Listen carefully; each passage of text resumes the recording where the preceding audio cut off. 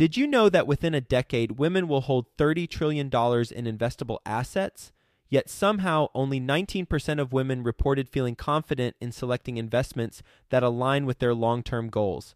Our friends at InvestHer are out to change that. InvestHerCon is the #1 premier conference for women in real estate, and it's happening June 2nd through the 4th in Austin, Texas. InvestHerCon is not just another real estate conference. It's a transformational experience focused on real estate investing, business strategies, and self-care tactics, all designed to help women take control of their financial futures. Gain the knowledge and skills you need to grow your portfolio and build a sustainable business, all while connecting with over 500 women who are playing at the same level. To learn more and to get your tickets, visit InvestHerCon.com today and use the code 100BESTEVER to get $100 off your ticket. That's InvestHer, H-E-R, con.com, promo code 100BESTEVER to get $100 off your ticket.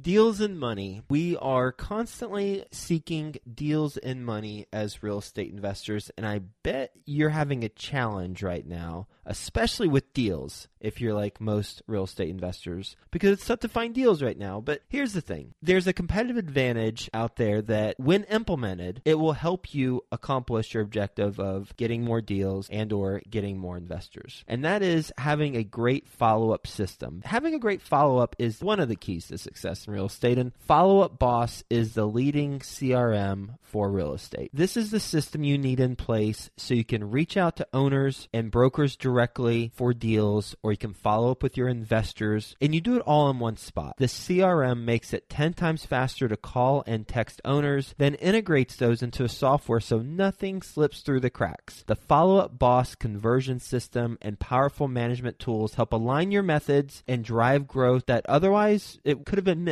and probably would have been missed. Go to followupboss.com/bestever to get a system in place. And if you need help, they got you covered. Follow Up Boss offers experts 7 days a week. You can pick up the phone and speak to an actual human being anytime during business hours. Visit followupboss.com/bestever to check out how much time you could save by streamlining your follow-up process. Best Ever listeners, they're treating you extra special. You get an extended 30-day free trial, twice the length of the normal trial for a limited time. Go to followupboss.com/bestever and perfect your follow-up. Quick disclaimer, the views and opinions expressed in this podcast are provided for informational purposes only and should not be construed as an offer to buy or sell any securities or to make or consider any investment or course of action. For more information, go to bestevershow.com. Do your due diligence mostly on the operator themselves, their background, their track record, who it is they are as people, then focus on the deal and the market second. Hello and welcome, Best Ever listeners, to another episode of the Actively Passive Investing Show. I'm your host, Travis Watts. In today's episode, what we're focusing on are the biggest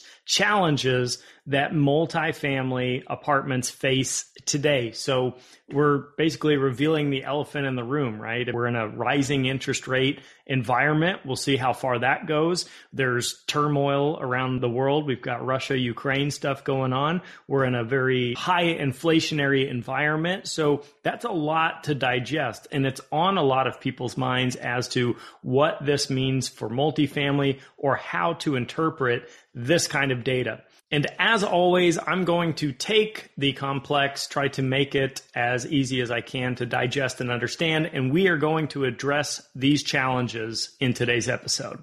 All right, let's get started. I've made 5 quick points that I want to cover with you guys. And the first point is the great thing about multifamily real estate is that it is essential. People do need a place to live at the end of the day, despite what's happening with the economy, the stock market, or what's happening overseas, or even domestically for that matter. Multifamily apartments, and more specifically, affordable housing or workforce housing, is very much in demand right now and has been for the last 20, 30 years. And a different way to look at it would be this.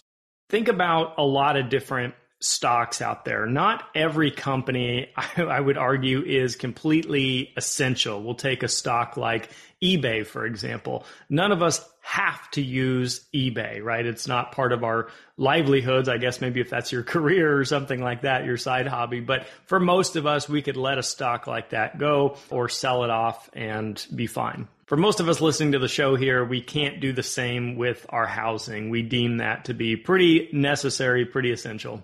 So something to think about when it comes to choosing what you're going to invest in, whether you're currently a real estate investor or currently a stock investor or not an investor at all. Always think about the demand and the essentialness. I don't know if that's really a word, but think about how essential it is to society.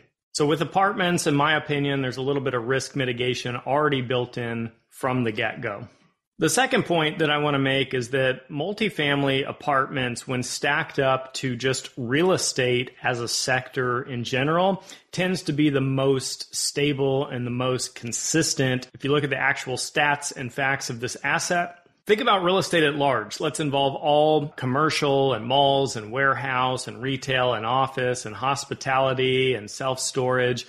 Multifamily apartments really are not that volatile, and they really are that stable. So again, from the investor perspective, when you're thinking about what to invest in, it's important to understand your own risk tolerance and can you stomach volatility. There's also publicly traded real estate versus private real estate. And when you're investing publicly in a REIT or a master limited partnership or whatever it is on the stock market, you are subject to the volatility of the market itself. You have both cyclical risk, but systematic risk. And systematic risk refers to if the stock market at large is down in a big way, let's call it 40%, more than likely whatever you're holding as far as real estate is concerned is down with it as well, at least to a point. It may not be all the way 40, but it'll probably be down.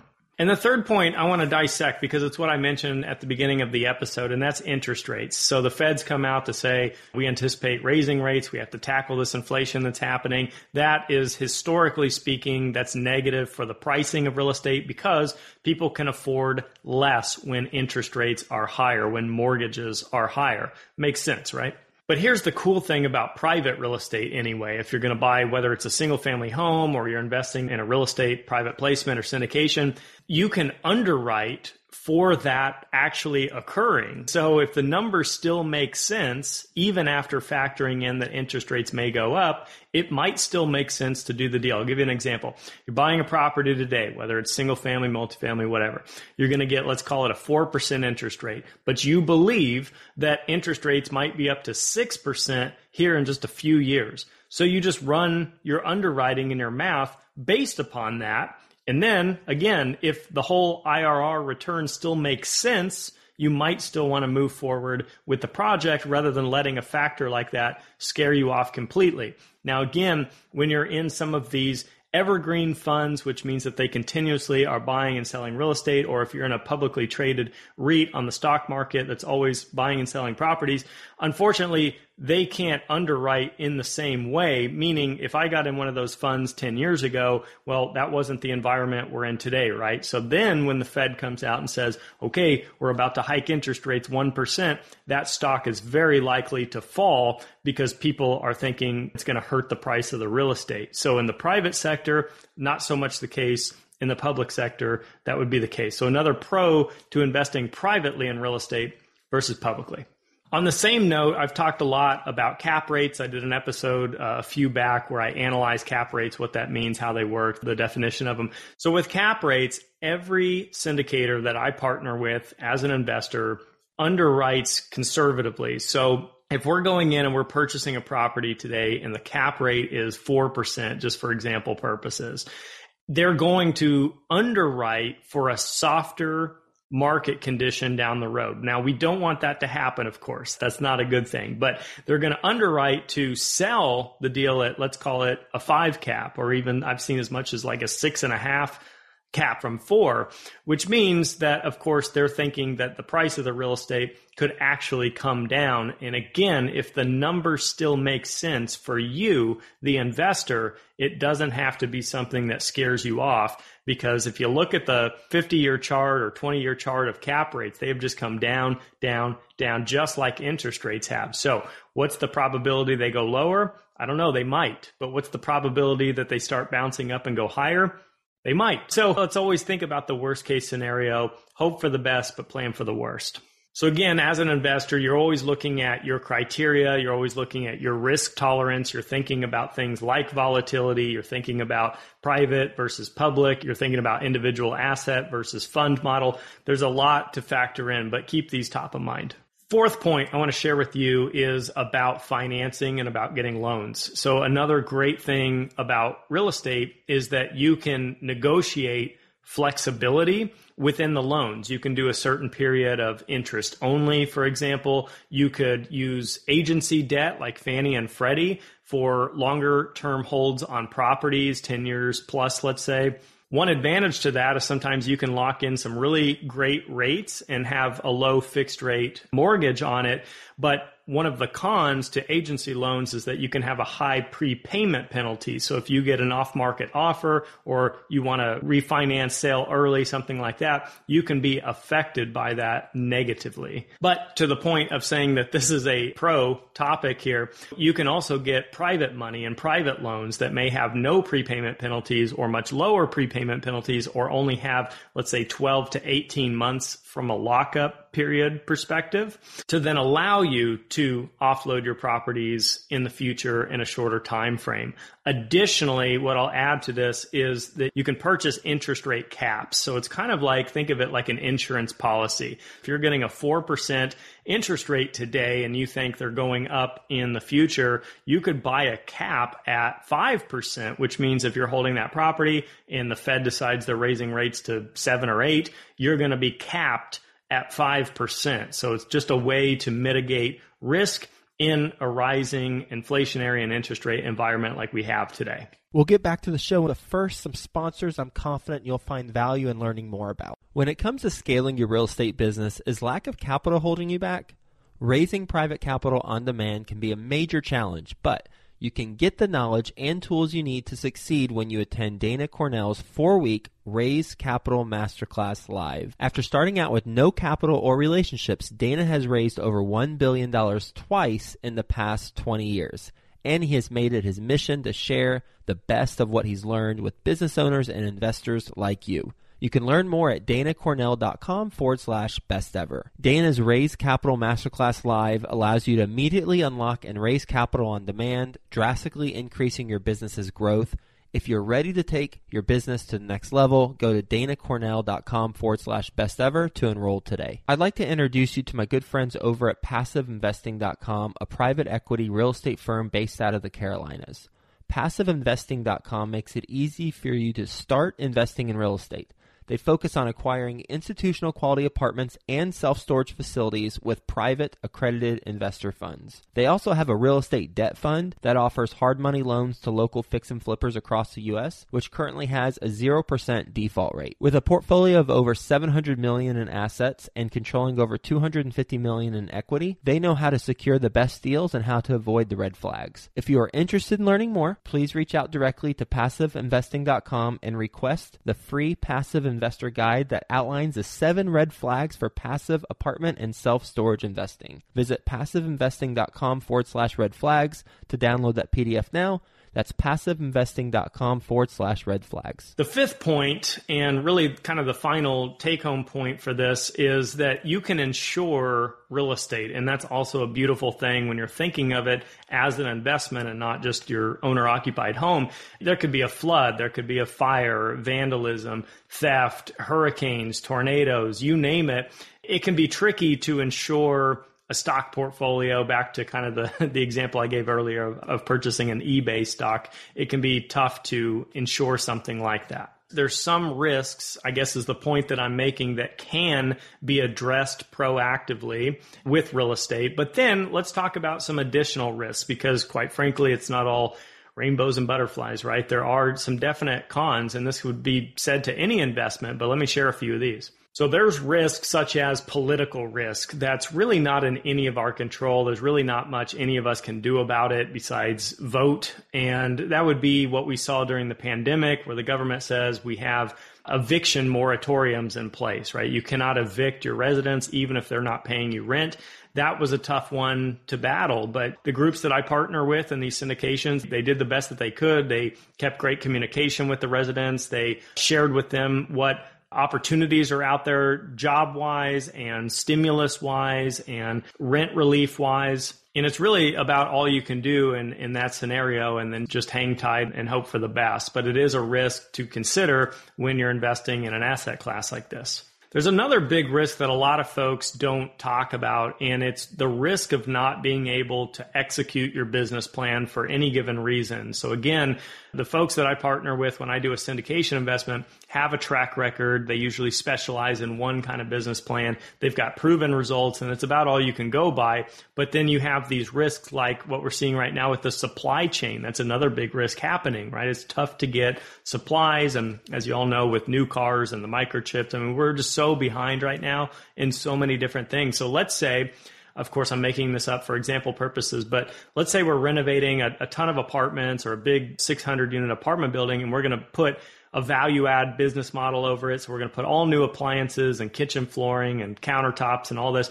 Let's say they stop manufacturing appliances, refrigerators, stoves, microwaves. Well, then we can't put them in the property, right? If we can't buy them, then we can't properly execute the value add plan. And now prospective renters come in and they see these old 25-year-old appliances and go, I don't think so. I'm not going to rent here. So that's going to hurt our ability to raise rents and to effectively do a value add business plan. So something else to keep in mind that's really tough, supply chain. I guess you could pre-order as much as you can and store it somewhere. But, you know, the logistics around that could be challenging. So just keep in mind that there's risk to any kind of investment. Those are just a couple examples of what we're seeing in the environment right now. Another headline you guys may have seen here lately is that wages are on the rise. Obviously, when inflation happens, things get more expensive. People start demanding more money. We're in a big labor shortage as a country. So if our maintenance personnel goes from $25 an hour to $40 an hour, that's going to matter. And if that happened, that means that our on-site property managers probably want to raise too. And that means any contractors we work with want to raise too. So if you're not properly underwriting and anticipating this kind of thing, then you might be in some real trouble. So it's important to work with groups as an investor who are very conservative in their underwriting. And if you're doing your own deals, remember that real estate is a people business. It is a team sport. So anytime you're working with people, you need to think about people problems, one of those being wages. So here's a few final thoughts to wrap up this episode. If you're going to invest in multifamily apartments in 2022, here's what I suggest. Number one, start by identifying your goals. What is it, both short-term and long-term, that you're trying to achieve? Is it net worth? Is it passive income? Is it send my kids to college? Is it retire early? You need to get clear on what you're really doing before you even get started. This is just aside from multifamily, this is just becoming an investor. Get clear on your why first. Number two, get educated. Read books, listen to podcasts, find mentors, get a coach, paid or unpaid. Just attend events, attend meetups, launch a meetup. Get out there, get on forums like BiggerPockets. You need to be educated at least from a fundamental perspective so that you can grow and launch from there and that you understand, again, your goals and your mission, what you're trying to accomplish. Number three, only work with operators in the space that match and meet your criteria. So this is a big problem that people get into, is this analysis by paralysis. They get out there and they get on 100 lists for all these syndication deals, and they're being sent deals left and right, and they don't know which ones to pick or what to do. You got to start with steps 1 and 2 to get to step 3. So I'm in the business these days of unsubscribing. Quite frankly, I don't know how my email's been circulated out there to literally hundreds of groups, but I'm constantly unsubscribing when I see something that doesn't match my criteria, like new development, or maybe it's some crypto thing. And again, I'm not saying that new development's bad or that crypto's bad. They don't help me meet my goals and they don't match my criteria. For someone who lives on monthly cash flow and passive income, those, generally speaking, are not going to help me accomplish that. Number 4, do your due diligence mostly on the operator themselves, their background, their track record, who it is they are as people, then focus on the deal in the market second. Because again, one of the biggest risks is that they can't actually execute the business plan. So if that can't occur, nothing else really matters, right? If you've got a terrible operator in a great market, you're likely going to break even or lose money. And last but not least, my whole philosophy on life and the reason I do these shows and try to help inspire you and other listeners is start building your passive income stream so that you can focus more on the things that you love doing and you can spend less time on the things you do not enjoy. Thank you so much for tuning in to another episode of the Actively Passive Investing Show. I'm Travis Watts. Let's connect on social media. I'm on BiggerPockets. I'm on LinkedIn. I'm on Facebook. I'm on Instagram. I'm on joefairless.com. I'm at ashcroftcapital.com. Let's connect. Let me help in any way that I can. I appreciate your feedback, comments, likes, subscribes. We'll see you next time on another episode of the Actively Passive Show.